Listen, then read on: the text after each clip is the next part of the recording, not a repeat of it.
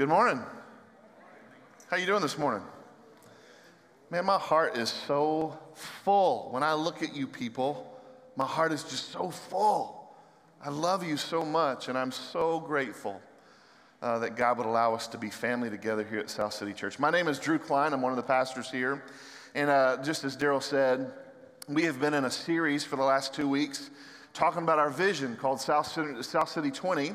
What are we doing this year? What's important to us this year? And obviously, you know, it's not just the year that is important. I mean, we're kind of still moving forward in the vision that God has given us a few years ago. And we've talked about the vision statement in sort of 3 different statements. The first one, they're kind of laid out in those 3 statements on the screen. We talked about the first one the first week, the second one the second week, and this week we're going to talk about the final one and try and bring it all together. But as we've done every week, I'd love for us to say this vision statement together. I think there's power in us owning this together and wanting to become this together. So can we say this together just out loud? It'll be loud in the room. It'll be wonderful. You ready? Here we go. We exist to love God and all people by becoming authentic disciples who make disciples for the glory of God and the good of the city. Yeah, I just want to pray. Can we pray right now that God would help us to be that and do that? Father, you're so good. How good you are. God, it's so good to be with our family. It's so good to sit around these tables and acknowledge our needs and our brokenness and our deficiency. And yet the fact that, Lord, you meet every need. It's been so good to pray together. It's been so good to worship you and to proclaim to each other and to our own hearts, Lord, we need you so desperately.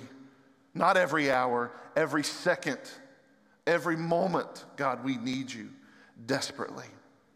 Father, thank you for these friends. Thank you for our church. Thank you for your spirit that is moving in us purposefully, Lord, individually, as families, and as one big family of families, God. You are working in and through us to become who you want us to be as a church. But Lord, that only starts with us as individuals becoming who we should be. So God, we just pray that you would help direct our hearts and minds to the things that you would want us to learn and know, and give us the courage, Lord, to walk in your ways to become those people in that church. Father, everything we do, everything we say is for your glory, I pray, in Jesus' precious name today. Amen. Amen. Well, we've been talking about all these different things. We've talked about our love for God and all people. The fact that that's why we exist. We talk about the fact that we need to become disciples. We need to learn who God wants us to be, but it's not just cognitive, it's also a lifestyle of becoming a disciple. And today we're going to kind of boil it all down. It's going to be about the glory of God. You remember last week we talked, or maybe on the first week, I can't remember, but we talked about in the 1600s, Presbyterians came up with this kind of statement of faith called the Westminster Shorter Catechism, and I really do appreciate it and love it. And I want to kind of remind you of what it says. It just says that the chief end of man is to glorify God and enjoy him forever. In other words, the reason man exists, the purpose in life, the reason you're breathing air this morning is to glorify God. That's the reason we exist. And then in that purpose, we live in that purpose of glorifying God by existing, by being alive, by breathing air, we can actually enjoy him because he loves us, right? We're not robots. God has given us life. He's put breath in our lungs so that he can be in relationship with us. We're not robots just walking out the demands and commands of God. That's not what it is. The Bible says he created us to focus his love on us. In fact, the Bible tells us in 1 John chapter 4 that he is the definition of love. God wants relationship with us, and we can actually enjoy life because we're walking in the design that he created. And we can be in relationship with him. So we've talked about these different aspects of our mission statement, but today we're talking about the glory of God. What does that mean? Paul talks about the glory of God, not in a sense of a threat, just a matter of a fact. Let's look at it in Philippians chapter 2, verse 9. Paul says, therefore God has highly exalted him, speaking of Jesus, and bestowed on him the name that is above every name, so that at the name of Jesus, right, there's not many names listed here. There's one name listed here. Notice that. At the name of Jesus, every knee should bow in heaven and on earth and under the earth. Every tongue confess that Jesus Christ is Lord, to the glory of God the Father. See, here's the reality this morning. Whether you've made the choice in your life to glorify God with how you live, with your marriage, with your decisions, with what you see, with what you say, with who you are, regardless of all those aspects, whether you've made the decision, I want to glorify God, guess what? He's going to get his glory either way. God is going to receive glory either way because he's God. He's the only one true God. There is no God beside him. There is no other. He stands far and above any other little g gods. And he will receive his glory, whether we choose to or not. The good thing is about the church is we've made the choice, haven't we?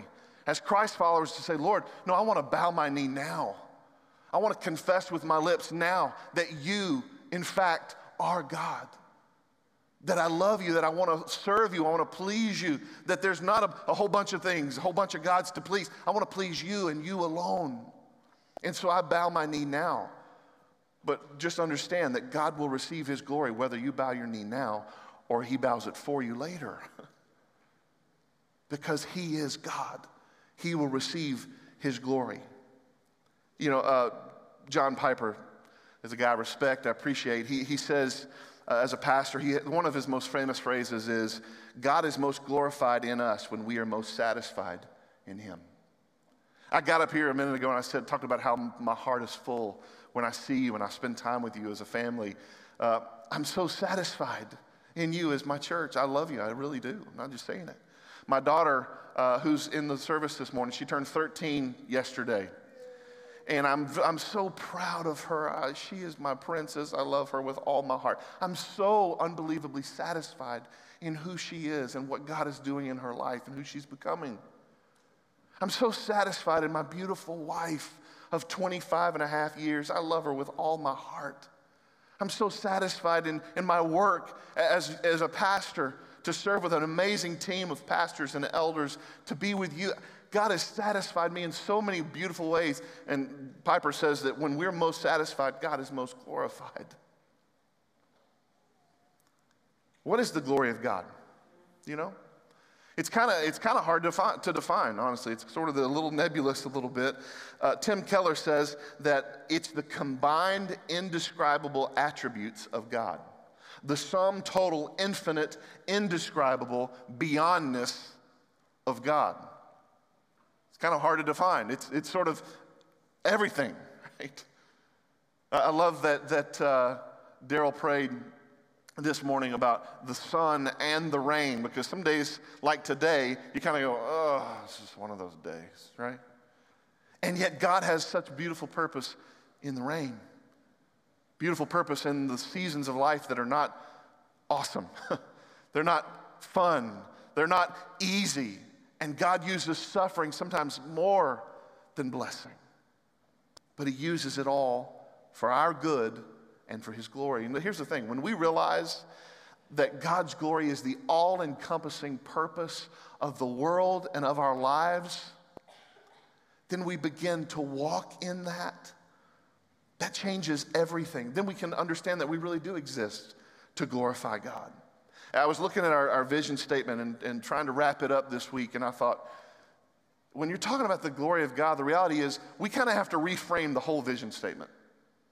Because really, in the vision statement, the most important thing, the most important phrase is the glory of God. It sums it all up. So will you just give me a moment here? Let's reframe our vision statement. We're going to start with this. We exist for God's glory. That's why we exist, because he wants us to. Isaiah 6:3 says, holy, holy, holy is the Lord God Almighty. The whole earth is full of his glory. No matter what spectacular view you've seen, perspective, mountaintop, sunset, first cry of your baby girl 13 years ago. I can't believe she's 13. We had waited 12 years for it to get here, and when that little beautiful little baby cried the first time, trust me, I gave glory to God. Psalm 150, verse 6 says, let everything that has breath praise the Lord. Praise the Lord. That's another way of saying glorify God. Let everything that has breath glorify God. Are you breathing this morning? Are you here? Do you exist? Then we exist to glorify God. That's the purpose of that breath. That's the reason we're alive, to give him glory. Isaiah 43:7, the Lord says, everyone who is called by my name, whom I created for my glory, whom I formed and made. God formed you. He made you. He put breath in your lungs to glorify him. It's not about you. It's not about me. It's about him. And when we come to the understanding that life and breath and every moment in life is not about us, it's about God. It's about his glory, things change. We can begin to realize this is our purpose. We're created. We exist for God's glory. Even our existence just brings him glory. When the cells come together in our mother's womb, we bring God glory. When our little hearts begin to beat, we give God glory. And when we speak, when we cry in that first breath of air, it brings God unbelievable glory. Listen, this past week we celebrated Sanctity of Life. And this is one of the reasons that abortion is such a heinous and horrible sin and crime. Because when we abort a baby, we are taking the opportunity for that child to give God glory for the rest of his life. We take it away. It's horrible. It's also the reason why suicide is such an awful decision. Because for some reason we think, hey, I'm in control enough that I just want to end it. No, it's not yours to end. That literally being alive brings God glory, and when you cut that short, you are diminishing the glory of God. It's not good. It's a horrible, horrible thing, and you've never been in control, and you never will be. Life matters from conception to the grave. It's designed for us to give God glory in every single moment. So you might ask the question, so just to breathe air, just for my heart to beat, does that give God glory? Yep. Just your existence gives God glory. And as we come to an age sort of understanding, that's why we exist. That's why we're here, to bring God glory. If we can come to that understanding, then it's up to us to make choices to bring God glory. Right? We honestly, we don't diminish God's glory. He gets his glory regardless, but we can give him more. We can give him more with the things that we choose and how we live and what we do. We acknowledge that this life has been given to us to bring him glory. And that gives us a purpose in life. And when we live in that purpose, we live in that design, and we walk in relationship with Jesus, it brings him incredible glory. In fact, I like the way Paul says that even the small things in life can bring God glory. Look what it says in 1 Corinthians 10:31. So whether you eat or drink or whatever you do all to the what? Glory of God. The smallest things in your life can bring God glory. Did you know that? You're going to go to lunch in a little bit. You can bring God glory at lunch. You're going to take a drink. Taking a drink right now, Jason? Do it for the glory of God. We kind of go, that's it. No, really. Every second, every moment of our lives, every heartbeat can be a God-glorifying moment. Peter says this, 2 Peter 1:3, his divine power has granted to us all things that pertain to life and godliness through the knowledge of him who called us to his own glory and excellence. God has given us everything we need to live and to live for him in a godly way. He's given it all to us. He feeds us. He gives us everything we need to bring him glory. You already have it. We literally exist for God's glory. Here's the second thing. As we reframe our vision statement, it would look like this. We love God and all people for God's glory. When we love him, we talked about this last, the first week.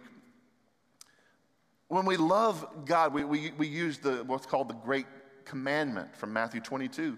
Love the Lord your God with all your heart, soul, mind, and strength. Love your neighbor as yourself.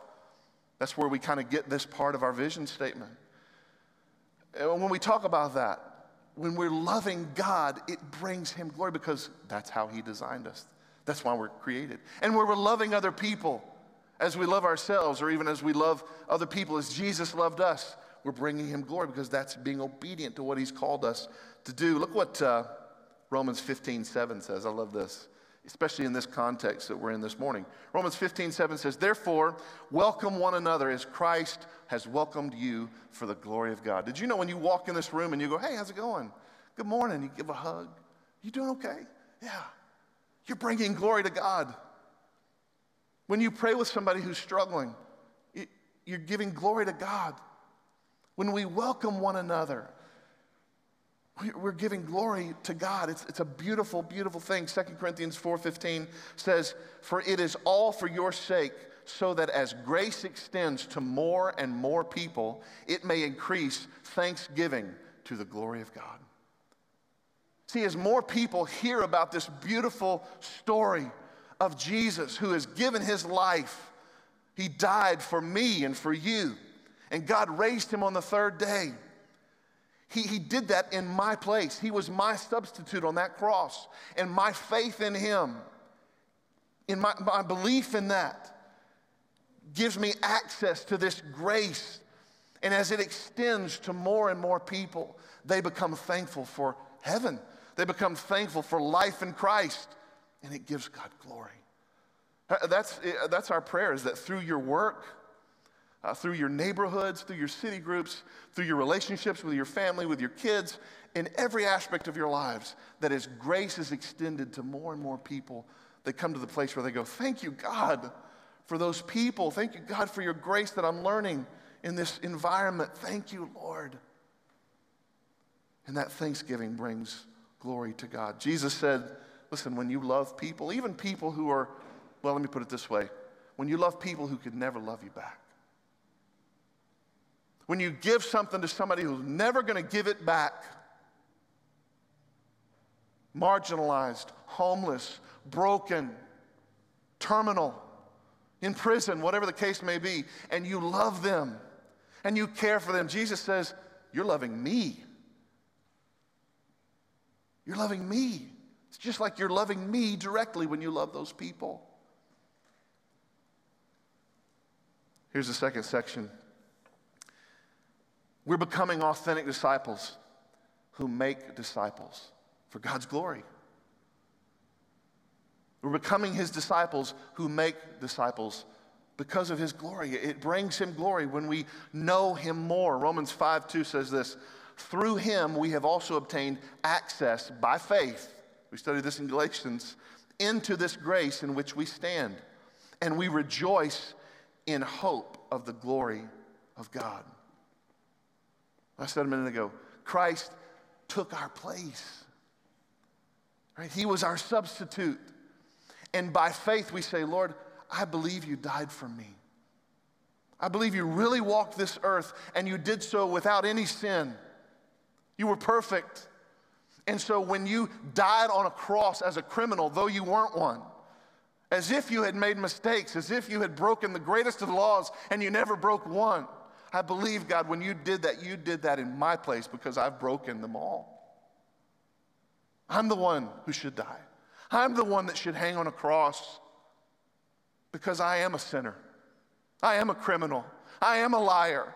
I am an adulterer. I am all the things that are sin. And yet Jesus did this.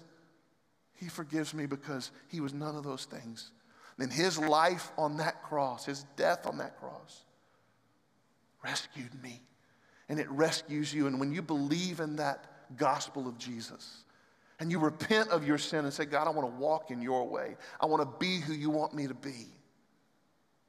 When we live that way, he becomes our substitute and he saves us by his grace. And this verse says, that's our hope. We rejoice in that hope, in that narrative of Jesus dying on a cross. He brings him glory. 1 Thessalonians 2:12 says, we exhorted each one of you and encouraged you and charged you to walk in a manner worthy of God, who calls you into his own kingdom and glory. Paul's saying to the Thessalonians, no, I'm telling you, what brings God glory is when you walk in such a way that honors God. What brings God glory is when you are obedient to the first principles that I've shared with you, right? We've talked about these in our Bible study groups. We've been 2 years talking through first principles. It's a way of living. It's a way of acknowledging who Jesus is and living in the way he wants us to live, that he modeled for us in his life. And when we walk in those ways, Paul's saying that's a way to walk worthy of the one who's called you. And then he says this in Romans 4:20, no unbelief made him waver concerning the promise of God, but he grew strong in his faith as he gave God glory, as he gave glory to God. What Paul's saying is there's a progression to our faith. We mentioned this last week. Salvation and faith in Christ is not one and done. It's not, hey, I went to camp as a little kid and I remember I gave my heart to Jesus. I asked Jesus into my heart. We say those phrases.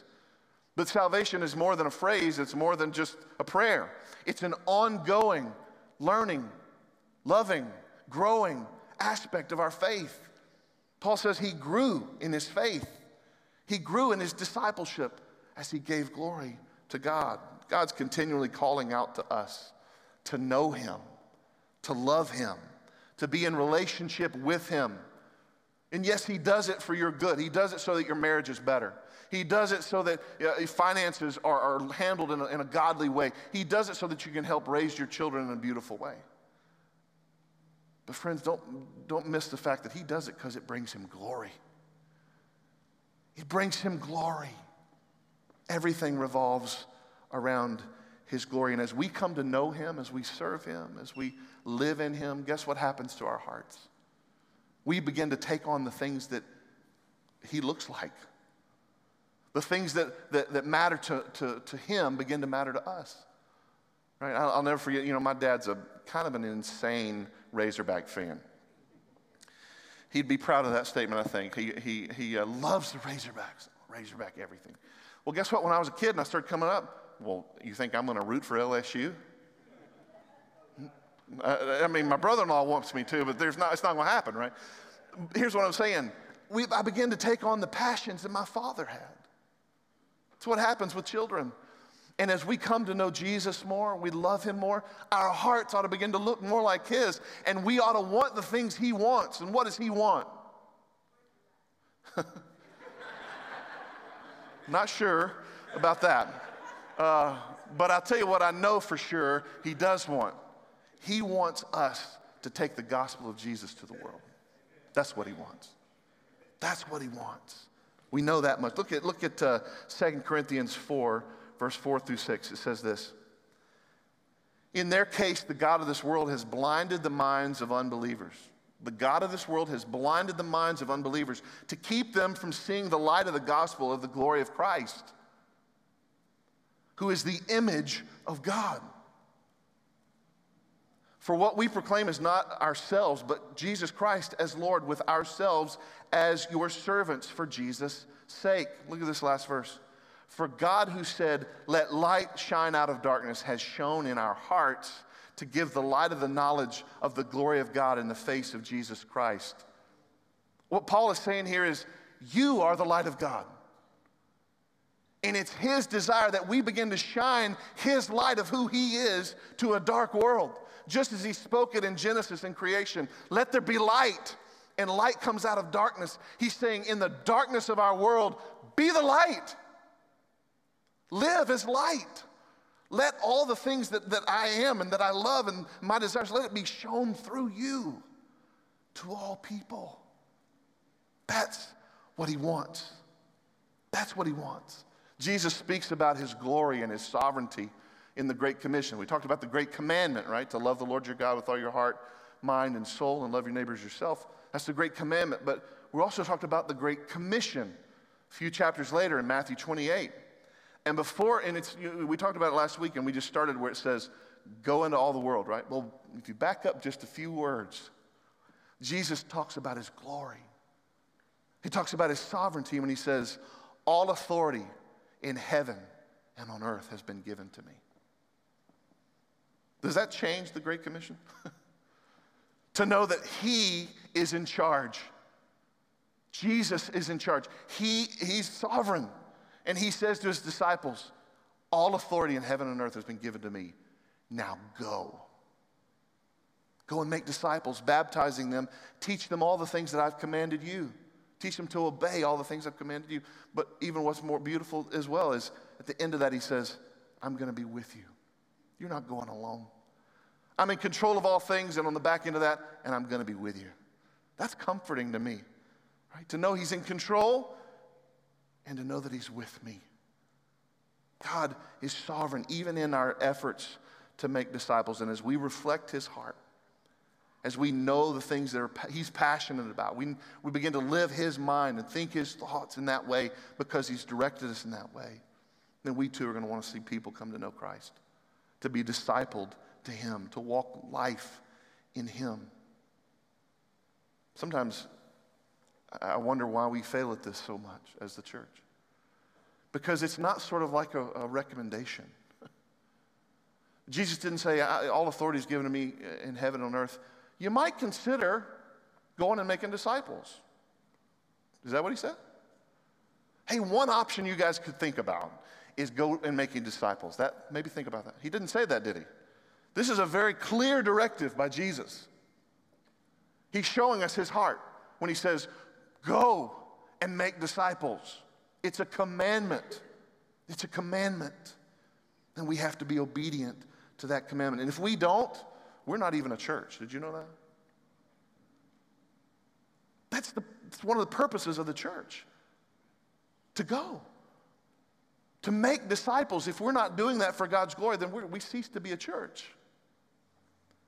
You know what I think is interesting? Take just a minute on this. It's so interesting to me.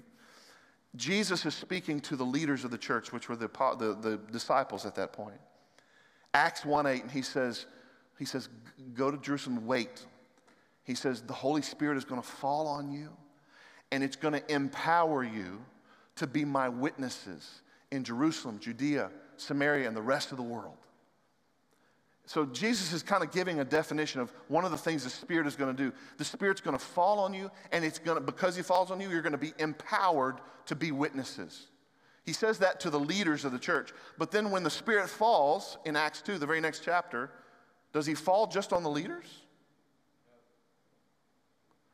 The Bible says there were 120 believers, and the Spirit fell in that upper room on all of those believers.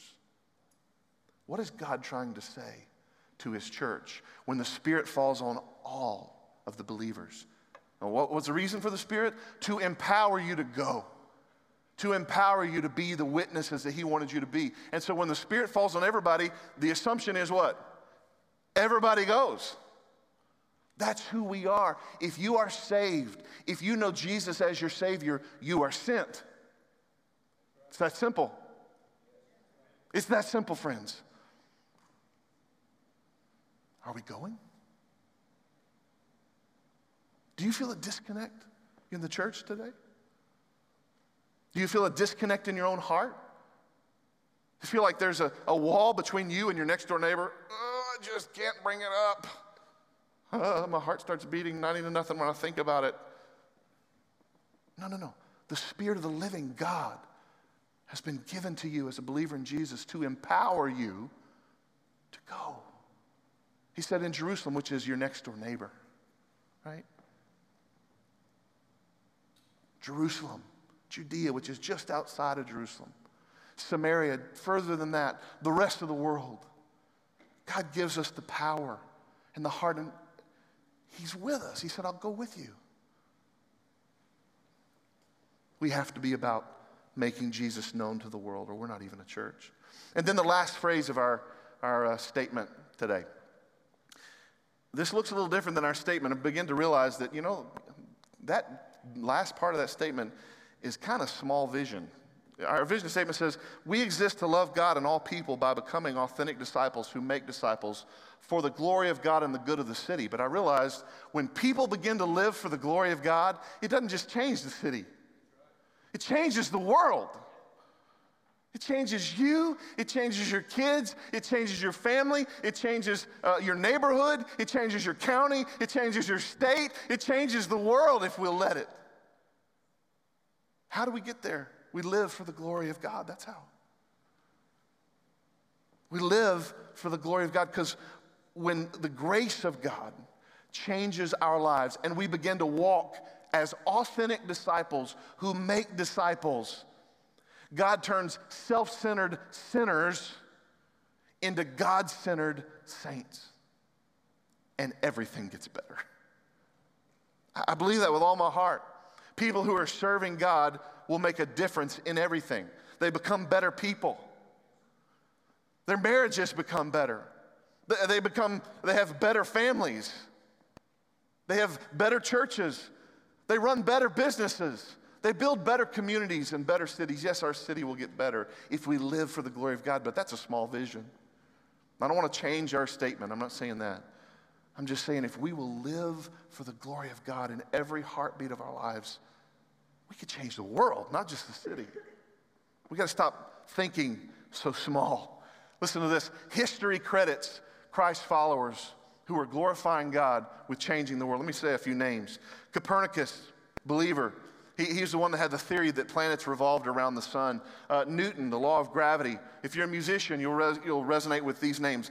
Bach, Mozart, Handel, all wanting to give glory to God. Michelangelo, Rembrandt, Charles Dickens, Florence Nightingale revolutionized modern nursing. Abraham Lincoln, he was changed by a book written by the lady named Harriet Beecher Stowe because of the reality of what it showed about slavery. And it helped change the Civil War and the outcome. William Wilberforce in England. This past week, we celebrated the birth and life of Dr. Martin Luther King Jr. and what he accomplished for civil rights. And we still fight this fight. All Christ followers, all longing to bring glory to God, and they changed the world. There's no reason your name shouldn't be on this list, friend. The reality is, forget fame, forget our names going down in history. What if just your glorifying God changed your family? What if it changed the systems of what your family came out of? The brokenness of what maybe you were raised in can stop right here. And there doesn't have to be alcoholism. There doesn't have to be neglect. There doesn't have to be abuse. There can be change for the glory of God because you long to glorify Him in everything you are. Whether it's medicine, science, law, education, and a million other things, Christians glorifying God with their lives have changed the world. Here's the vision we have as a church. We want to see better families. We want to see better people. We want to see a better city. We want to see a better Southwest Little Rock. We want to see a better kids and better grades in LSY. We want to see families connected. We want to see fatherlessness end, families brought together. We want to see the glory of God in each of our lives, in every part of our lives. Before I end and we go into our discussion around the tables, remind you of the prophet Jeremiah. When he speaks this to the exiles in Babylon. Just remember for a second, these people had been taken into captivity in Babylon. How would you feel about your captives? You probably wouldn't like them much, right? You're not going to be happy with those people, and you're not going to be happy with where they've taken you. And there was a false prophet that said, hey, it's only going to be 2 years. You just have to put up with this for 2 years, then you can go back to Jerusalem. Well, he was false, and that wasn't right. And God speaks this in Jeremiah 29 through Jeremiah. He basically says, it's not 2 years. In fact, you need to settle down. Settle down where you are. Plant gardens, build homes, let your children intermarry, build a life, get comfortable in the uncomfortable. For this reason, in Jeremiah 29:7, seek the welfare of the city where I have sent you into exile, and pray to the Lord on its behalf, for in its welfare you will find welfare. Are you walking through a season you don't want to be in? Are you walking through a medical issue or a marriage issue or a finance issue or whatever kind of brokenness and heartache that you're walking through? And you're like, I don't want to be here. And God says, seek the welfare of that city where I have sent you into that place in that season in your life. Listen, I believe with all my heart, God planted South City Church right here, right there in that spot on the map. Wasn't my choice. This is what God called me to. He had already planted it, right? So what are we going to do with that? Amen. I pray that we will. What do we do with the fact that God has called us to this place at this time? Well, I hope that we will seek the welfare of Southwest Little Rock and Central Little Rock and West and East and North Little Rock, Conway, Hot Springs, Alexander, Bryant, Benton, all these areas that you all live in. Because wherever you are, you can bring glory to God, because the church isn't right here. The church doesn't exist right there. That's our building. You exist wherever you are, and you are the church. So we pray, Lord, on the behalf of Southwest Little Rock and all these places that we live. And in doing so, God will do something in us. That's the prayer. Can I tell you just a little bit of vision as we go into this rest of this year? And I'm excited about this year. And the Lord has laid some things on our hearts that are specific that we're moving into. I really hope that our city groups go deeper in relationship. I hope they grow deeper in real care and community. I really do. And I hope that they will begin to have a vision for their neighbors missionally. I pray that for our city groups this year. I'm praying for a specific neighborhood. I'll be honest with you. The Lord laid on my heart Otter Creek. How many of you live in Otter Creek? Let me see your hands. Anybody else? So we have 2 small groups in Otter Creek and potential of more. But the Lord has laid that neighborhood on my heart. And I'm not sure what that means. I think we might begin to be a little more strategic about investing in Otter Creek and trying to spend time. We want the 1,000 homes that are in Otter Creek to know that we are right here and we love them and we would be honored to be family with them. So we're praying about what does that look like? And also just praying that God would give us the ability to invest and live out the mission that He's given us. You walk under this statement every week. It's not just something we walk under or we even read or we even memorize, but that it's something that's lived out in our lives, that we truly understand why we exist. Do you know? Do you know why you exist? It's because God loves you. He wants relationship with you. He wants you to love Him, and He wants you to love all people. And He wants you to know Him as an authentic disciple, not somebody that goes, check mark, I went to church. That's not discipleship. That's attendance. He wants you to live in Him as an authentic disciple. And when you know His heart, it'll reflect His heart, which is to make disciples. And when we do that, friends, it's going to bring the greatest of glory to our God. It'll make everything better, including our city. Would you pray with me? Jesus, thank you for your love for us. Thank you for these friends that are with us today. God, thank you for the vision you've given us as a church and as leaders and elders and people who love you and long to make you known. God, each of us sees these aspects of our vision statement, and we know that there may be many things. I look at it and think, Lord, I've got so much to grow in. I've got so much to learn. I've got so many things that I want my heart to be filled with that represent you, that is not represented as much as it needs to be. God, change me and help me. God, our prayer for this year, 2020, is that we would reflect your heart, that we would love you, that we would take that love to everyone we know. God, that we would authentically understand who we are in you and help others to come to understand you. And as we try to better our neighborhoods and better our friends and families and schools and communities, Lord, it will make our city better, and ultimately it will bring you glory. God, will you make us a church?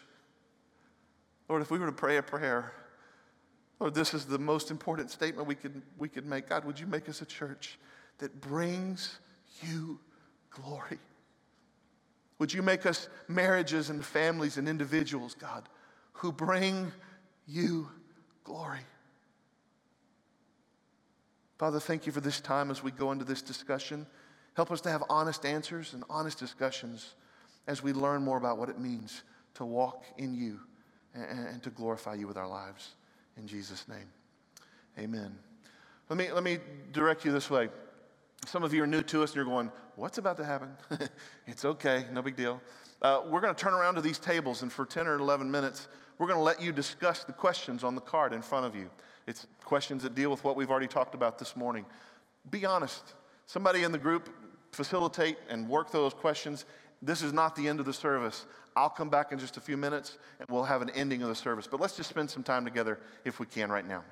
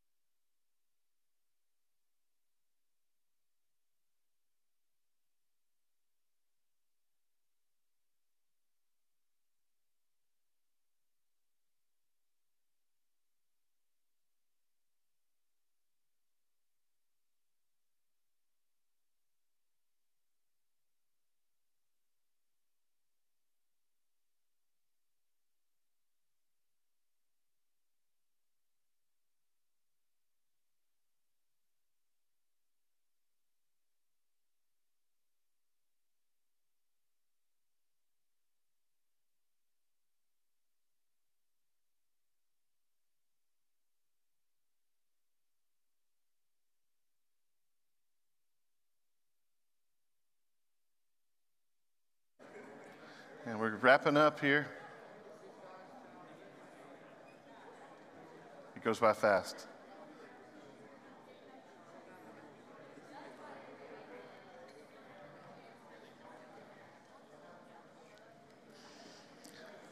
Let me ask you this question as you're finishing up here.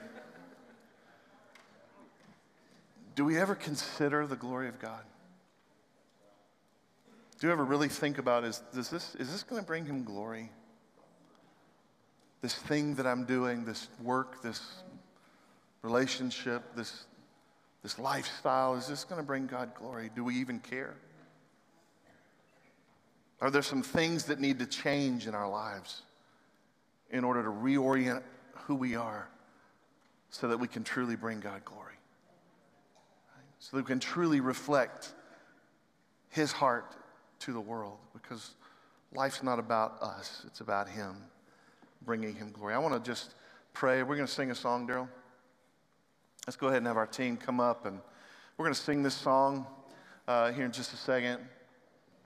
And listen, if you have a prayer request, and we're going to end this series. I know it's been a little different with tables, and we'll go back to not tables next week for the first time in a while. Yeah, I know. It's been good, hasn't it? I've really enjoyed the conversation with you all, and it's been really good. But I just want you to know this altar's still here.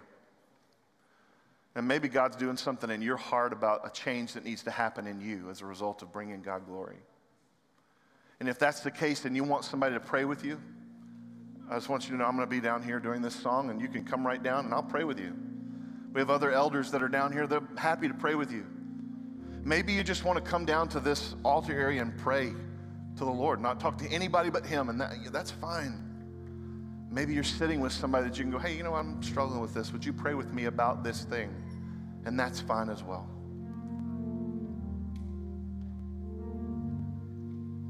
My request, though, is that we just take a moment to just quiet our spirit, quiet our hearts.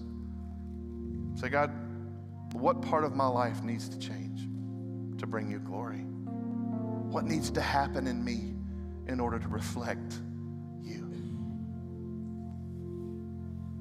So let's pray and sing. Father, thank you for this time. Move us towards obedience to bringing you glory in all that we are and all that we do. We pray it in Jesus' precious name. Amen.